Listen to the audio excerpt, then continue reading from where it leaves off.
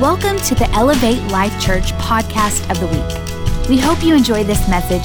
For more information about this podcast and other resources, visit elevatelife.com. Thank you so much for being with us.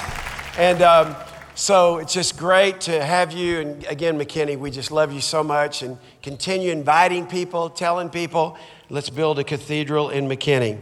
All right, for the glory of God. Well, we're in one of my favorite series of all time, and it's Family Talk, because God loves family.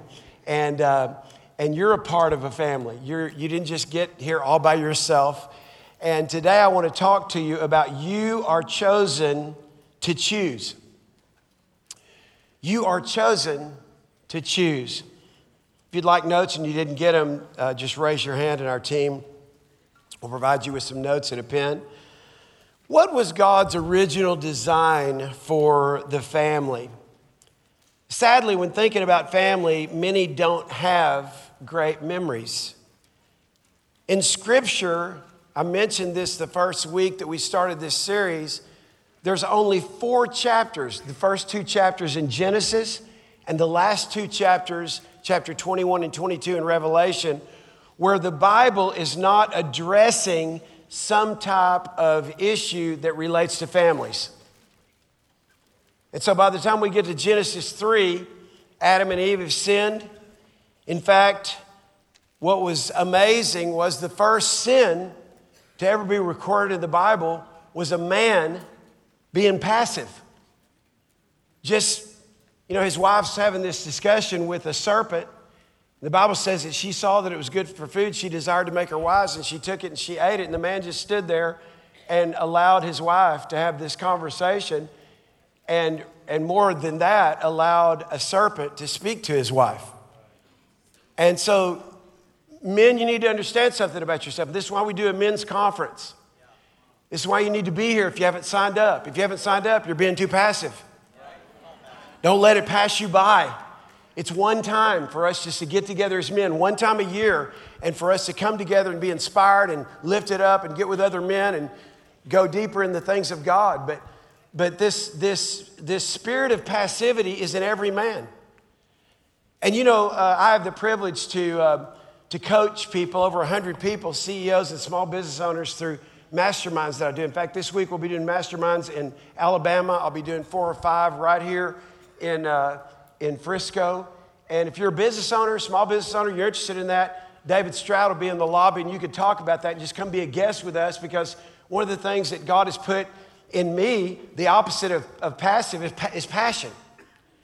And one of the things that we teach, whether it's about your marriage or your business or whatever it is, that if you don't have passion, you won't have a vision.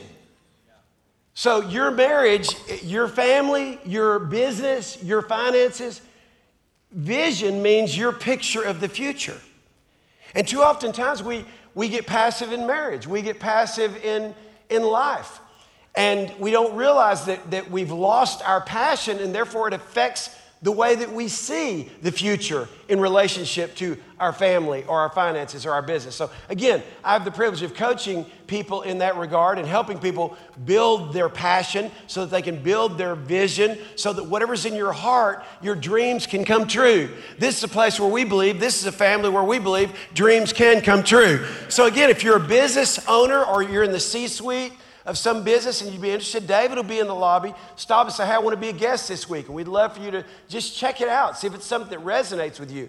But my heart in doing that is to help people not only discover, develop, and deploy their passion, but also that whatever your dream is, nobody can tell you what your dream is, but whatever your dream is, to get in a group, get around people who can help you achieve those dreams. And so here's Adam. He's the first man. He's the first family. There's Adam and Eve, and he's passive. That was his sin. And then they had 2 sons. So I want you to see that the first thing that Adam did is he was passive. The second thing he did, when God saw them and they were clothed, because God created them and they were naked, they were free, they were uninhibited, and all of a sudden they sinned and felt like they needed to cover themselves up, that the next thing that man did was blame. So I want you to really hear what I'm about to tell you. This isn't in the notes. When you're passive, you'll be a blamer.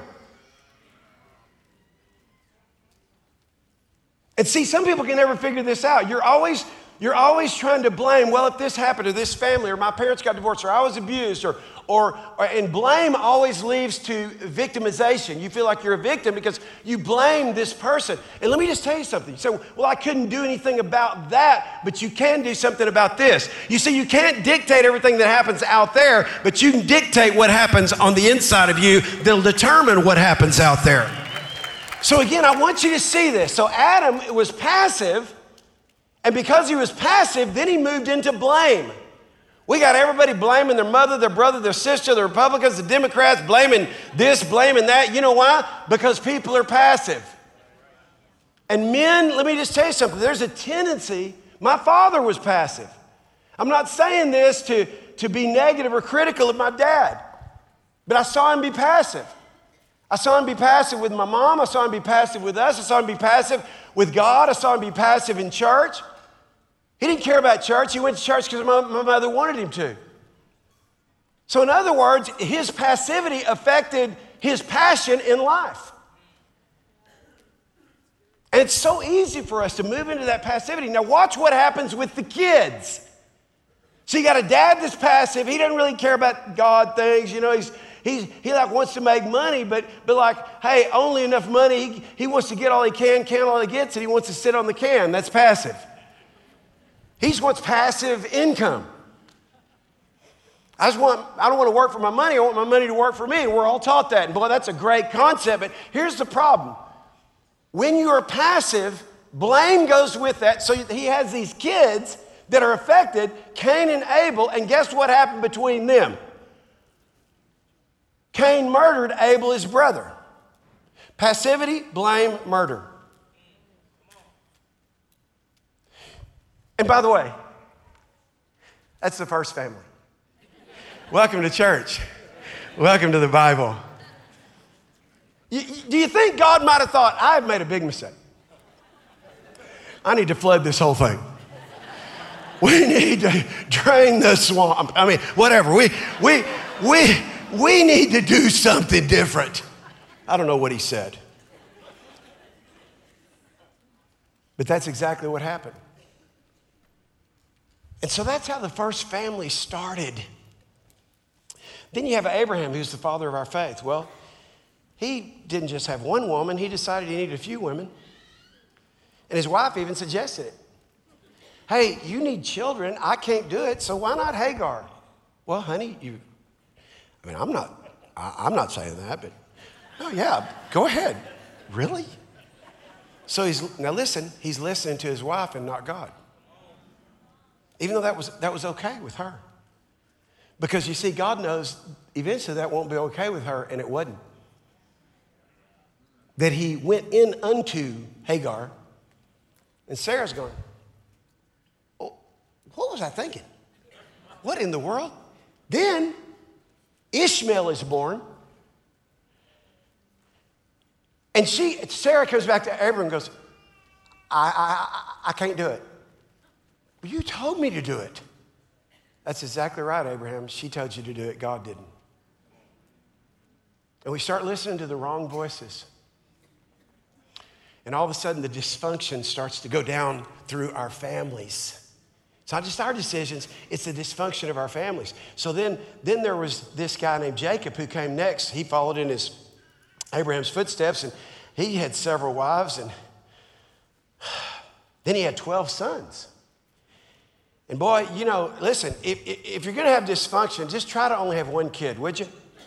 Hey, can I just ask you, if you're just going to be a dysfunctional, crazy, idiot person, don't have a bunch of kids. Because then it just gets more crazy and idiot. So then there's 12 kids. They're fighting, bickering, jealous. Wow, this is the Bible. They sell their brother into slavery. We're going to kill him. And then there's David, the great-great-grandfather of Jesus, the man who had a heart after God. And he decided, I like the many-wife thing too. That was never God's plan. God didn't say, listen, men, y'all,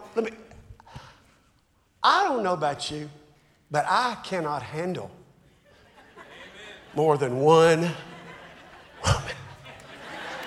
I know some of y'all think you can. She don't have to know. I don't have to tell her. No, man, you're cray. You're cray. You're not crazy. You're cray. It's like, so here's these guys in the Bible, and they're not doing it God's way. They're just going, two's better than one. Anything that's worth doing is worth overdoing. Let's go. Well, then he has a son that rapes his sister. Because see, when you got dysfunction, whatever the dysfunction is, you can't determine what comes after that.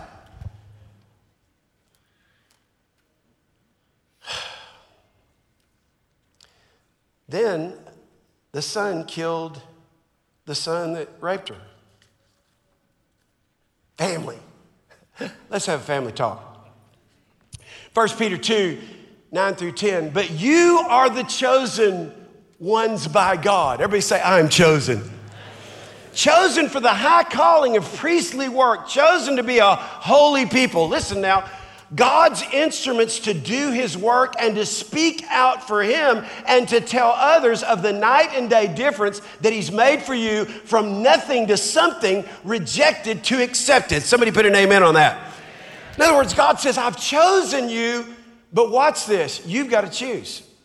I've chosen you, but you've got to choose. One of the most precious moments, and I've had a lot of them, in my life was my 50th birthday. And a couple of the guys got together. In fact, my friend Rod Billhauer was here. We were over at his house for my 50th birthday. One of the most precious memories of my life was on that birthday when Josh, my son in whom I'm well pleased, said to me, Dad, you know, I had no choice with you being my dad. And I thought, where's this going? This is my birthday. He said, you know, I didn't have one thing to do with that. I said, you're right, son. I was about to say, I'm sorry.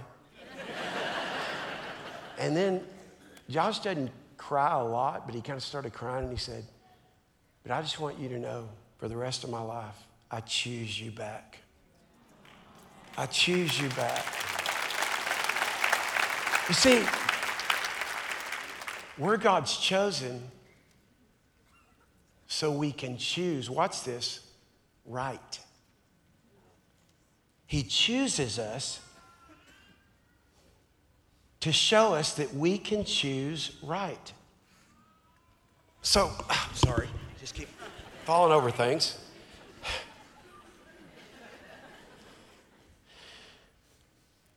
Take a look at your notes. God the Father has chosen you to be a part of his family. Now, whether you're sitting here today or not and you're a part of his family, that's really secondary to this fact. The fact is that God has chosen you to be a part of his family. Ephesians 1, 3 through 6 says, how blessed is God and what a blessing he is. Somebody put an amen on that. He is the Father, our Master, Jesus Christ, and takes us to high places of blessing in him. Everybody say, take me high. He says, I'm going to take you to high places of blessing. Long before he laid down the earth's foundations, he had us in mind. Had settled on us as the focus of his love, to be made whole and holy by his love. God wants you to be a whole person. Not whole in terms of just being perfect, but knowing that no matter what happens in your life, because of God's love, you're forgiven. Because of God's love, his word says nothing can separate you from that love. The Bible goes on to say this, long ago, he decided to adopt us in his family through Jesus Christ. What pleasure he took in planning this. He wanted us to enter into the celebration of his lavish gift giving by the hand of his beloved Son. Everybody put an amen on that. So because we're chosen to be a part of God's family, look at your notes. God wants you to experience his love as your Father. God wants you to experience his love as your Father. It's so difficult for many of us because we didn't experience that in the family growing up. In fact, none of us had a decision to say, hey, this is going to be my mom and this is going to be my dad. There were just two people that got together and somehow we are the result of it. And sometimes it was by design, but most of the time it was by default. I heard that growing up. We didn't mean to get pregnant with you. Thank you. I was wanting to feel special today, and that really spoke deeply into my spirit. Yeah, you weren't planned, Keith. Okay. I'm not sure why you felt like you needed to tell me that, but I get it. How many of y'all know what I'm talking about? So that's how I grew up. Not having any kind of awareness that there was anything wrong with that statement.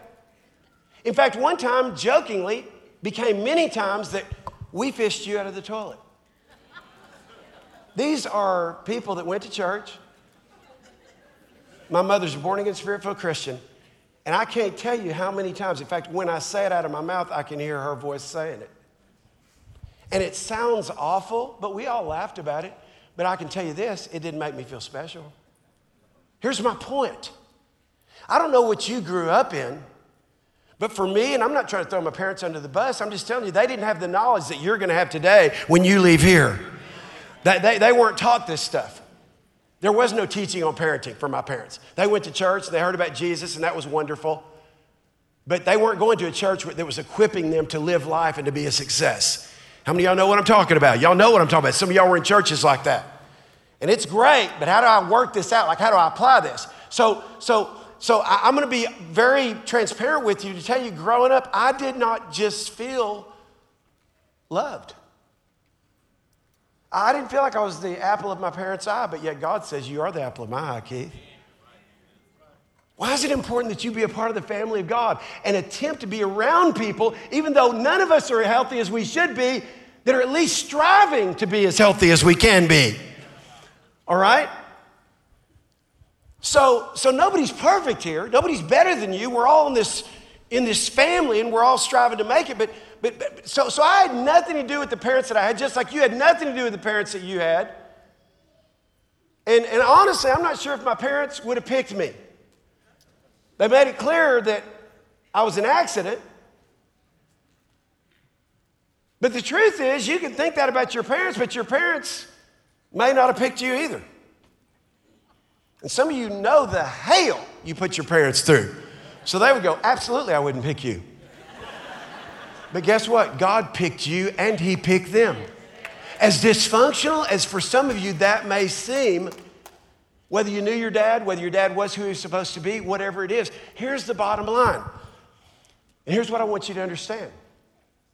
God chose you to be a part of His family. God chose you to be a part of His family. And He wants you to understand the love that He has for you as His father. I can tell you this. My parents, bless their hearts, and I'm not being negative. I'm just telling you the way it is. My parents did not know how to love me. I was an athlete. They didn't come to one game. When I went to college on a college basketball scholarship, I had to explain to my parents what that meant. I sat at the table, they kept seeing these articles in the newspaper. They go, you're in the newspaper all the time. I go, yeah, I know, I'm an athlete, Mom. I can play basketball and I'm pretty good. Wow, yeah, you're in there like all the time. It's amazing. So we'd be sitting at the supper table. So anyway, I had coaches start calling my house, wanting me to come to do a visit. My dad would be on the phone and go, well, yeah, he'll come. I go, no, Dad, listen, this isn't the way it works. I said, let me handle that. My dad didn't go to college and was not an athlete. So I had 256 offers. And so my dad's just going, yeah, he'll come. I go, no, I'm not going to be coming. No, I won't be coming. So when I told them that I was getting a scholarship, they said, what does that mean? I said, what it means is I'm going to go to a school of my choice, and they're going to pay for all my school. And my parents looked at each other and said, they do that? This is the home I grew up in. And I'm not saying this to be negative. They just weren't aware. They were head down, butt up. My dad was a cop. He was working 3 different jobs. My mom was working. They were trying to make ends meet. We lived in South Dallas. Our house cost $19,000, and their monthly house payment was $75 a month. That's how I grew up. I don't know how you grew up. But they weren't walking around trying to make me feel special. They were walking around trying to make it. Shopping at Gibson's. And some of y'all don't even know what Gibson's is. Gibson's was before Walmart. You remember Gibson's $4 shoes? I'm just telling you. They didn't have these. They didn't have those. And I didn't have those either until Jeremy gave them to me. Jeremy, those are the DAP. Anyway, so here's my point. Listen very carefully. I don't know how you grew up. Maybe you grew up like Mitch. Mitch, his parents were, every time I hear Mitch talk about his parents, I think, is that really real? Because they were so loving, they were so wonderful. I think, man, Mitch, that puts a big responsibility on you with your kids and your grandkids that are coming and all of that, because his parents were so great. And it's not that our parents weren't great, listen to me. It's just we had no choice. And they probably weren't thinking like you, like my parents weren't thinking like me. How can I make little Keith feel loved? But let me tell you something. When I had children, that's exactly what I was thinking, because I didn't have it. I was thinking, what is the key to my children's heart? How can I make Josh feel loved? How can I make Keela feel loved? How can I make Whitney feel loved? It was in my heart. Why? Not because I had an issue with what my parents weren't, but because your family of origin, listen, is supposed to teach you how not to be and how to be without issues based on what they weren't. And part of how you reconcile being born into a family of origin that was dysfunctional or unfair or abusive or broken is to know this, that you have the power to choose how that's going to affect you. You're not a victim. You can't blame. So here's what you do. I'm going to learn how to be a better mom. I'm going to learn how to be a better wife. I'm going to learn how to be a better dad. I'm going to learn how to be a better husband. And that's what I decided. And that's the power that we have, because we have been chosen to choose. And God wants you to experience his love as your father. Ephesians goes on to say this: because of the sacrifice of the Messiah, his blood poured out on the altar of the cross, we're a free people, free of penalties and punishments chalked up by all of our misdeeds. Some of y'all ought to go praise the Lord. And not just barely free either, abundantly free. He thought of everything, provided for everything we could possibly need, letting us in on the plans that he took such delight in making. He set it all out before us in Christ, a long-range plan in which everything would be brought together and summed up in him, everything in deepest heaven, everything on planet Earth. You see, because God has chosen us to be a part of his family, listen to this, he doesn't just want us to experience his love, but he wants us to experience the freedom that comes with being a family member. The freedom to be everything he's created you to be. The freedom to choose how things are going to affect you. I'm writing a book right now called Mama's Tenets for Life. My mama, she was my hero. And one of the things that she taught me was that you cannot dictate everything that happens out here, but you can dictate what happens in here. And if you'll learn that you can control how that's going to affect you, Keith, then you'll never be subject to what people say, what they believe about you. And guess what? I've lived knowing that, even though it's hard sometimes. That no matter what you think about me, it's not important what you think as much as it is what God thinks. It's not important what you say, it's important what God says, because I'm a part of his family. Ephesians 1 goes on to say this: it's in Christ that we find out who we are and what we're living for.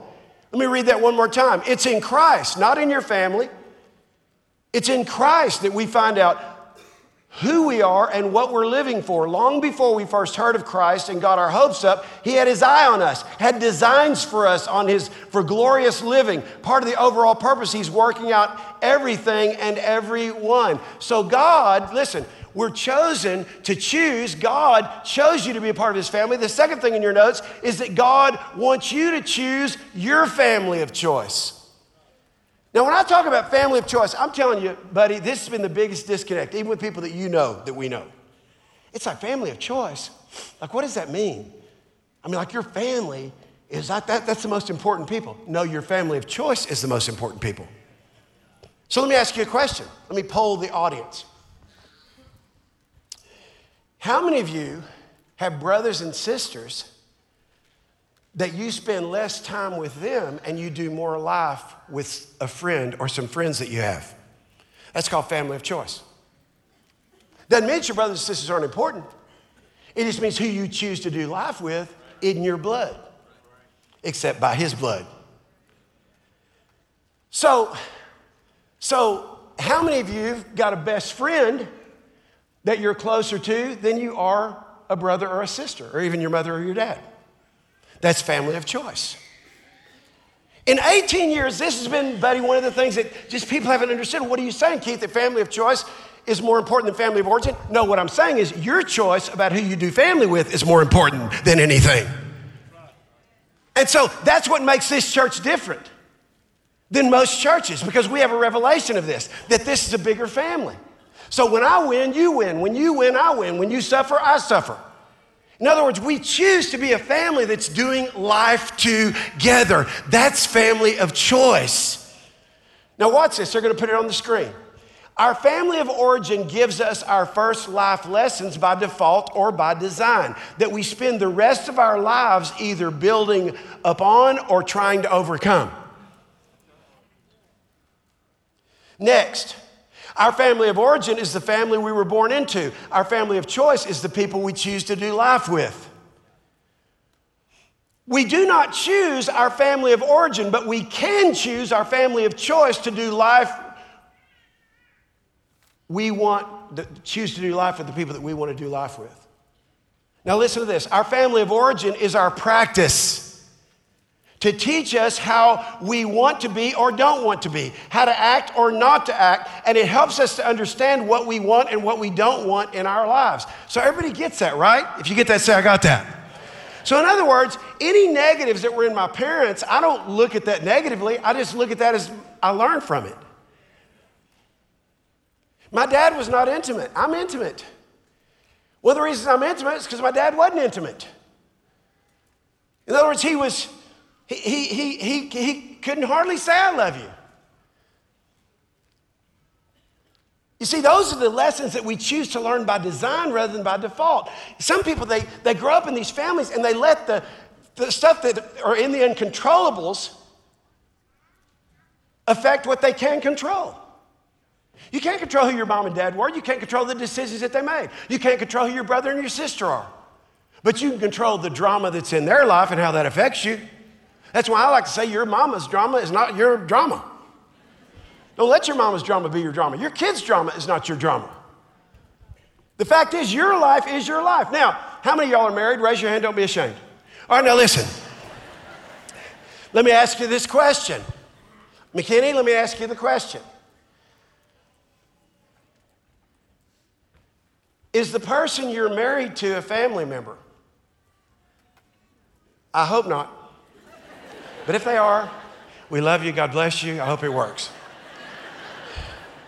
But I'm glad I did not marry my sister. And guess what family of choice is? The person I choose to become one with. It's a natural, supernatural correlation.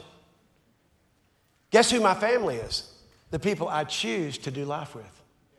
I gave you the stats that was the most exhaustive family research in the history of the world. And they asked the question, what is family? 22% said it's blood relatives.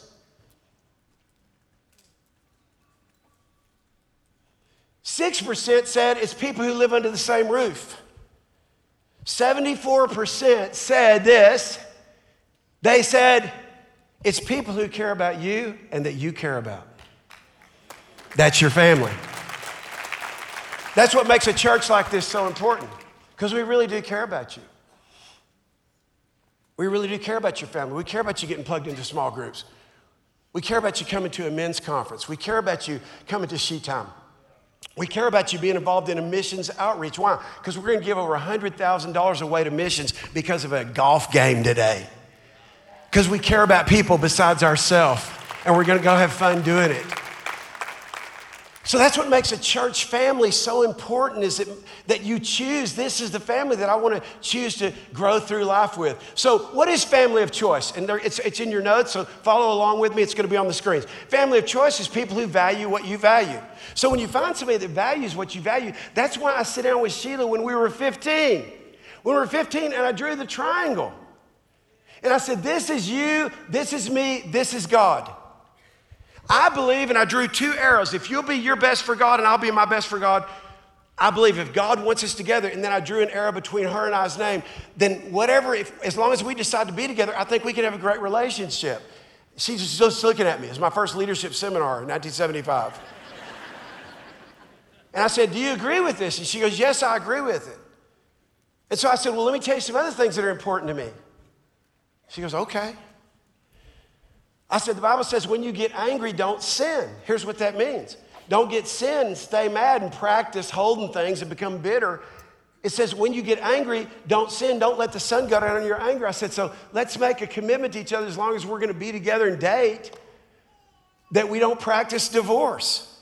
She goes, what do you mean? I go, walk away from each other mad and hold stuff against each other. Let's try to work it out in the same day. The Bible gives you a 24-hour workout period. Don't let the sun go down on this. She said, okay. We're still working on that. Thank you. Thank you for that. Thank you for still working on that with me.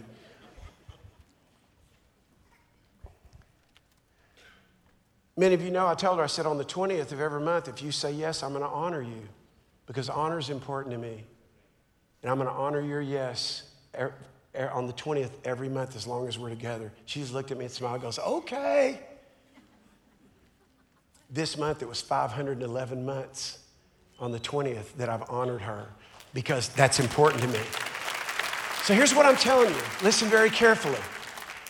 I can't tell you what's important to you, but you need to get real clear. That's what we try to do through our masterminds and through me helping coaching people, to try to help them really clarify and identify what's important to them so that they can live a life that most matters, and they can align their life, their business, their finances, and everything with what matters most to them, and not just live a life of hit and miss or by default rather than by design. So I share this with you because here's what I want you to understand. Your family of choice is people who value the same things that you value. There are people that served you in the parking lot today because they value you being here. There are people who are serving in your children, for your children, take care of your children while you're in here. Why? Because we value you in this family. We want you to have a great experience. There are people behind stage. There are people up in this sound booth. There are people in production studios that are all over this place that are serving in different capacities. Why? Because as a family, we want to make sure your needs are taken care of. You see, this is a family where we have values. I'm writing a book right now also called The Big Five, and that's the 5 core values. And my kids talked about it last week, the 5 core values that are important in our family. And they are honor, positive attitude, excellence, leadership, and generosity. And I raised them talking about these things and being very intentional about these things. Those are the same things that are important in our church. And let me just tell you why. Because everything starts with honor. I don't know about you, but I always haven't felt honored. I sure didn't feel honored in my family of origin. I don't know about you. I'm sure you did, Rod. They just honored you. Rod, you're special. You're amazing. No, the truth is most of us weren't raised with honor being an important value in our home. And we live in a world that's opposite of honor. It's dishonor. Just turn on the news. Just read the news. Because people don't understand this is the pattern. Honor, everything rises and falls on honor, everything. And when you honor, it creates positive energy, as John Gordon says. It creates a positive energy around you, but watch this, you become a positive person. And when you give honor to people, when you honor God and you honor other people, and that's what we do by serving, we love people and serve people because we care. So when you honor people, you create a positive, if I can say this, ethos or atmosphere around you because you're an honoring person. You honor your boss. You don't talk behind your boss's back. To do that would be dishonor. Because see, here's what honor does. Honor leads to positivity, and being positive leads to a blessed life. Somebody put an amen. So let me show you the opposite. When you're a dishonoring person, you'll be negative. And when you're negative, you bring a curse on your life. God doesn't curse you. You bring a curse on your life because you're negative. Because whatever you say is what you see. Some people never figure this out because they're not in a family like this. And they don't hear the truth. And the truth, it's only the truth you know that can set you free. You can hear this truth, or you can reach up and say, God, that's mine. I take it. I'm going to apply it to my life, and my life is going to be honorable, it's going to be positive, and it's going to be blessed because that's your plan for my life. That doesn't just happen by being passive. You have to be passionate and you have to be intentional to know what matters most to you. Welcome to Elevate Life, family of choice. Dylan McCullough was a boy who nobody wanted. In fact, on December 1st, 1972, he was born on a cold day in Pittsburgh, Pennsylvania, to a 16-year-old by the name of Carol Biggs. Carol was the sweetest thing. She had a boyfriend, his name was Sherman Smith, and they're just messing around, they're playing around. Stuff happened, she got pregnant. I want you to listen to the dignity of this story. Everybody say dignity. When Carol told her mother, both of them decided, let's don't tell Sherman. He's going off to college. This isn't about taking responsibility, baby. You made this decision. I want you to listen to the dignity of this story. What about blame? Long story short, 6 weeks later,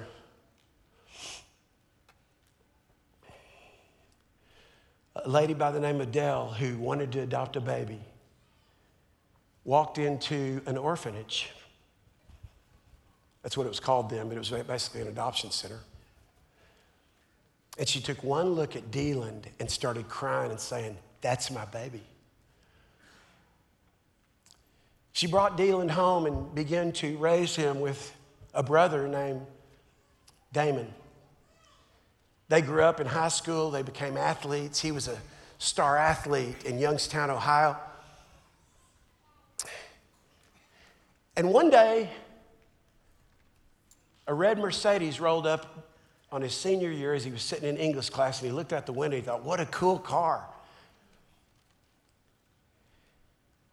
And a very handsome man, tall man, got out of the car, and it was about 10 minutes later that he got a summons from the principal's office that said, somebody wants to talk to you.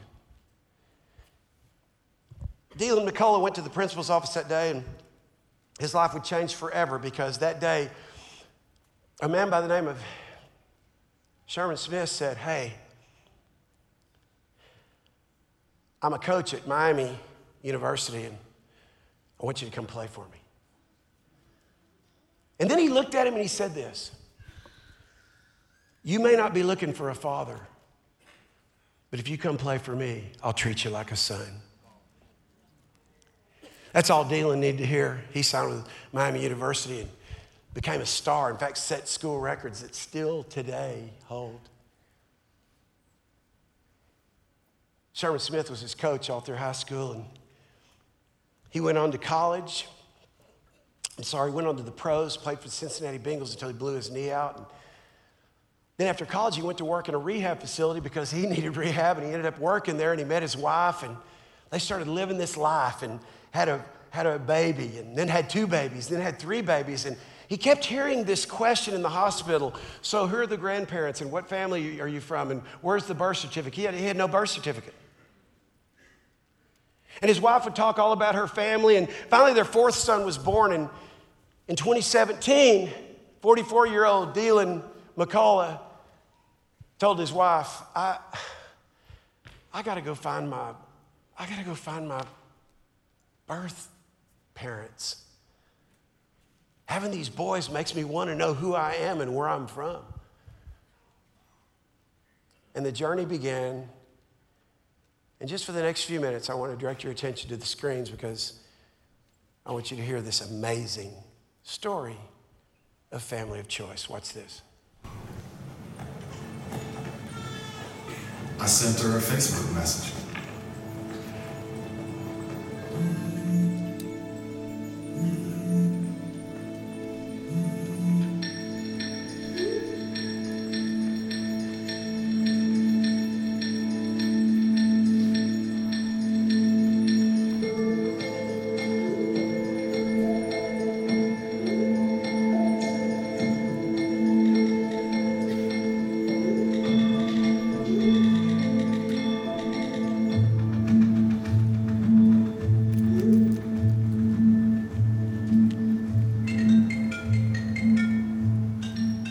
phone rings.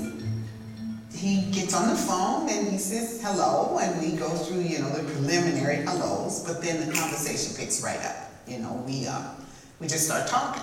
It's like I've known her all my life. It was just a great conversation.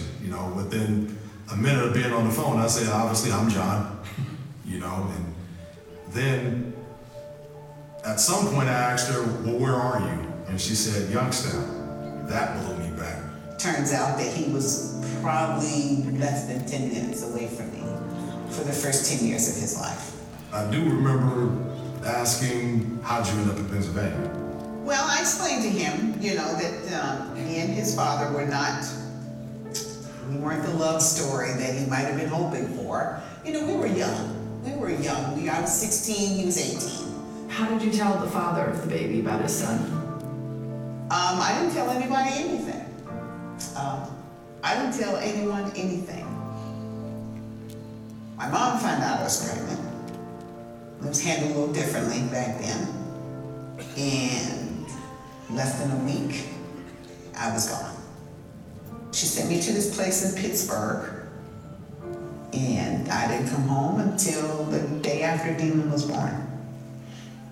What were your emotions when he was born? I remember the first time they brought him to me after he was born.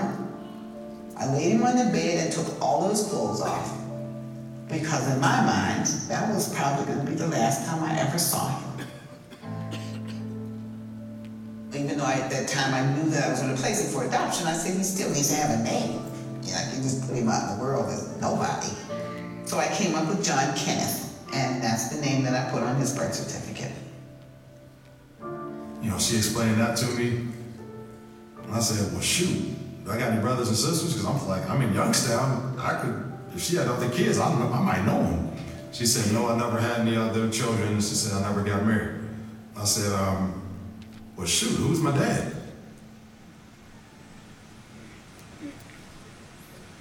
At that point, I was confident in the knowledge, this really is my son. So he asked, I gotta tell him.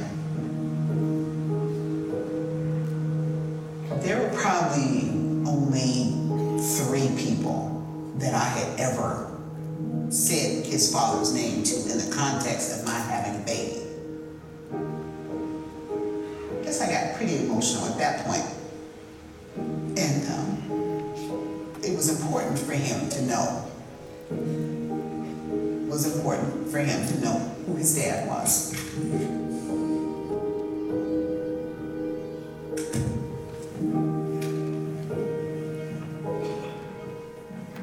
And I said, well, your father's name is Sherman Smith.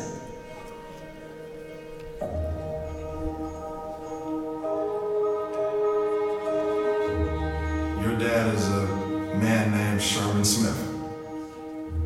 And when she said that, I almost fell out, almost passed out. And I could kind of hear him choke up a little. And he says, well, I've known Sherman my whole life. It's like I couldn't even hear anything she was saying, because I'm still processing your dad is a guy by the name of Sherman Smith. I knew exactly who, what. I'm like, this is unbelievable to me,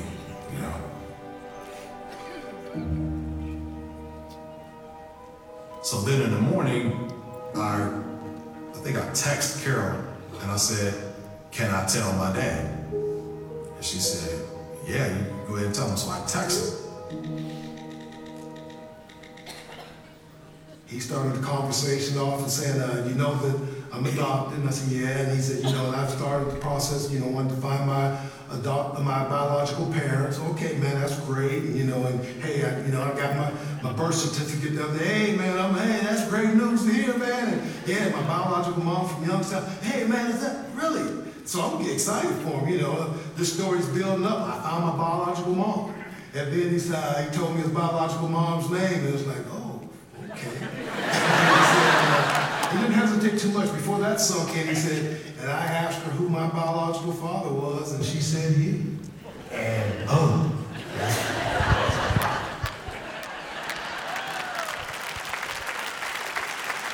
So as Paul Harvey would say, let me tell you the rest of the story. Sherman Smith recruited him out of high school, like I said. He was his college coach for 4 years. First thing Sherman Smith told him when he was recruiting him was, again, I already said this, but I'll say it again. You may not be looking for a father, but if you play for me, I'm gonna treat you like a son. After he played 4 years for Sherman Smith, they had this very unique relationship. And to make a long, long story short, everywhere Sherman Smith went to coach, he'd contact Deland McCullough. Deland McCullough went on to be the running backs coach for Indiana University. He was the running backs coach for USC. And on July 6, 2018, just a few days ago, this summer,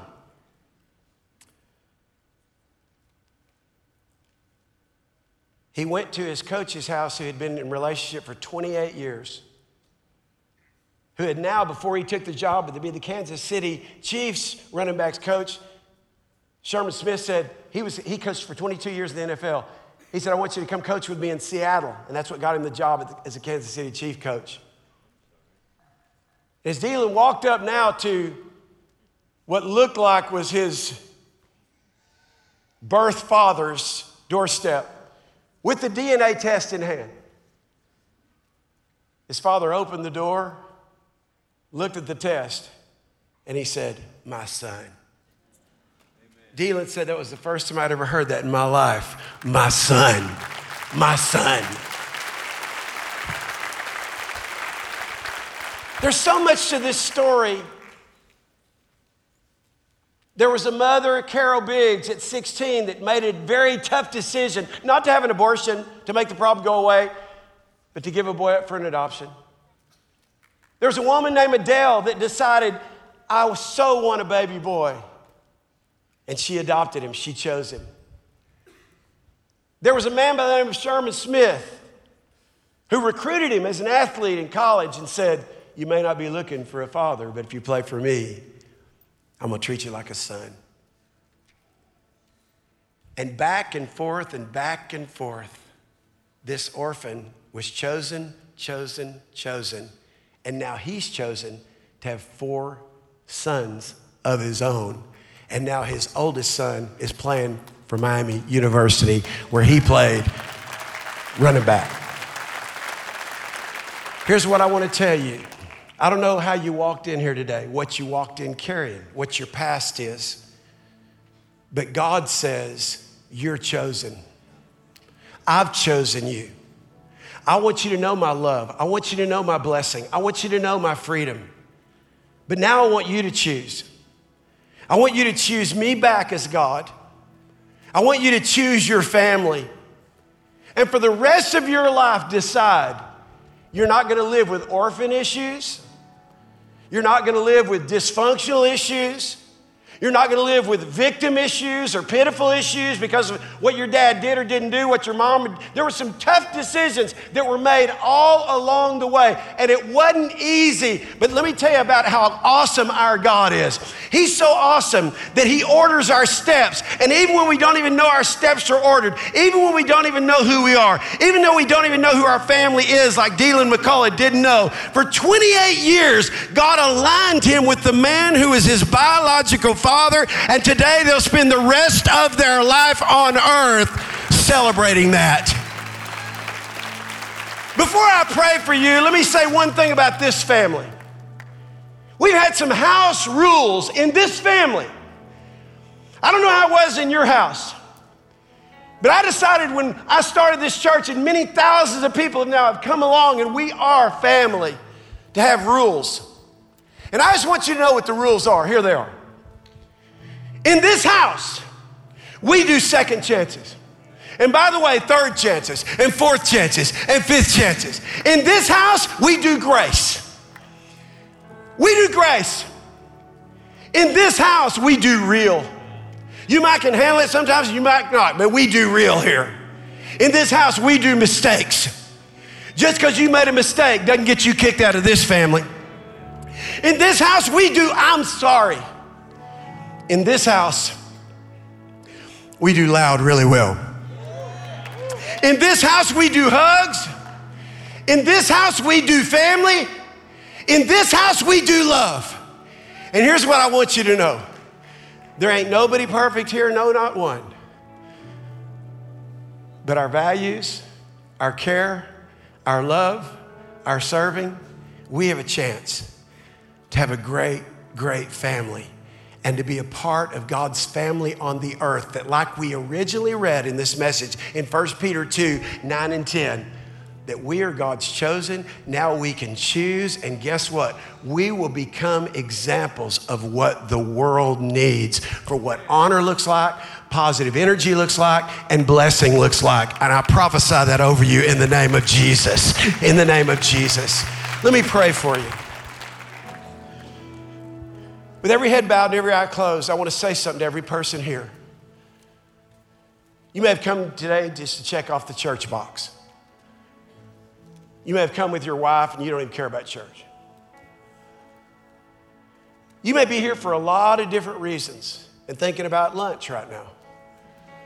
But what I want to say to you is, you may not be looking for a father, you may not be looking for a mother, but if you're in this house, Pastor Sheila and I are going to treat you like sons and daughters because we do know who we are.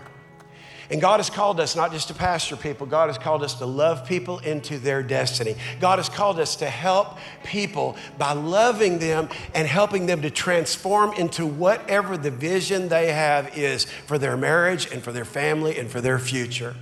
That's this house. I can't speak for any place else, but I can speak for it here. And here's what I want you to know. No matter what pain you came in, hurt you came in with, no matter what seems dysfunctional right now or what's got you on a search like Dylan McCullough, right this second, right this moment, God chose you to choose. And what you can choose is, God, I want you to be my father. I want to follow you. I want to live for you. That's what you can choose. It's not about being religious. It's not about just joining a church. It's about being a part of a family of God and with a God that has your best interest in mind. And if you're here and you say, Keith, that's me. I'm not right with God. I'm not here to point you out. I'm not here to embarrass you. But if you're here and you say, I need to get my life right with God, you were chosen to choose. Why don't you make the best choice you could ever make? And that's to get your heart and get your life right with God right this second. And if that's you, on the count of three, I want you to slip up your hand. 1, 2, 3. Come on, all over this place, just slip it up. Say, I'm going to get my life right now. Come on. Is there anybody else? Is there anybody else? Is there anybody else? You choose. You can put your hands down. I want everybody just to pray this prayer with me. The greatest power that each one of us has is to choose. I can't control everything that happens, but I can control what I do with anything that happens. Thanks for listening to this week's podcast. Make sure to get your copy of Pastor Keith Craft's book, Your Divine Fingerprint, and visit elevatelife.com for other exciting new content from Elevate Life Church.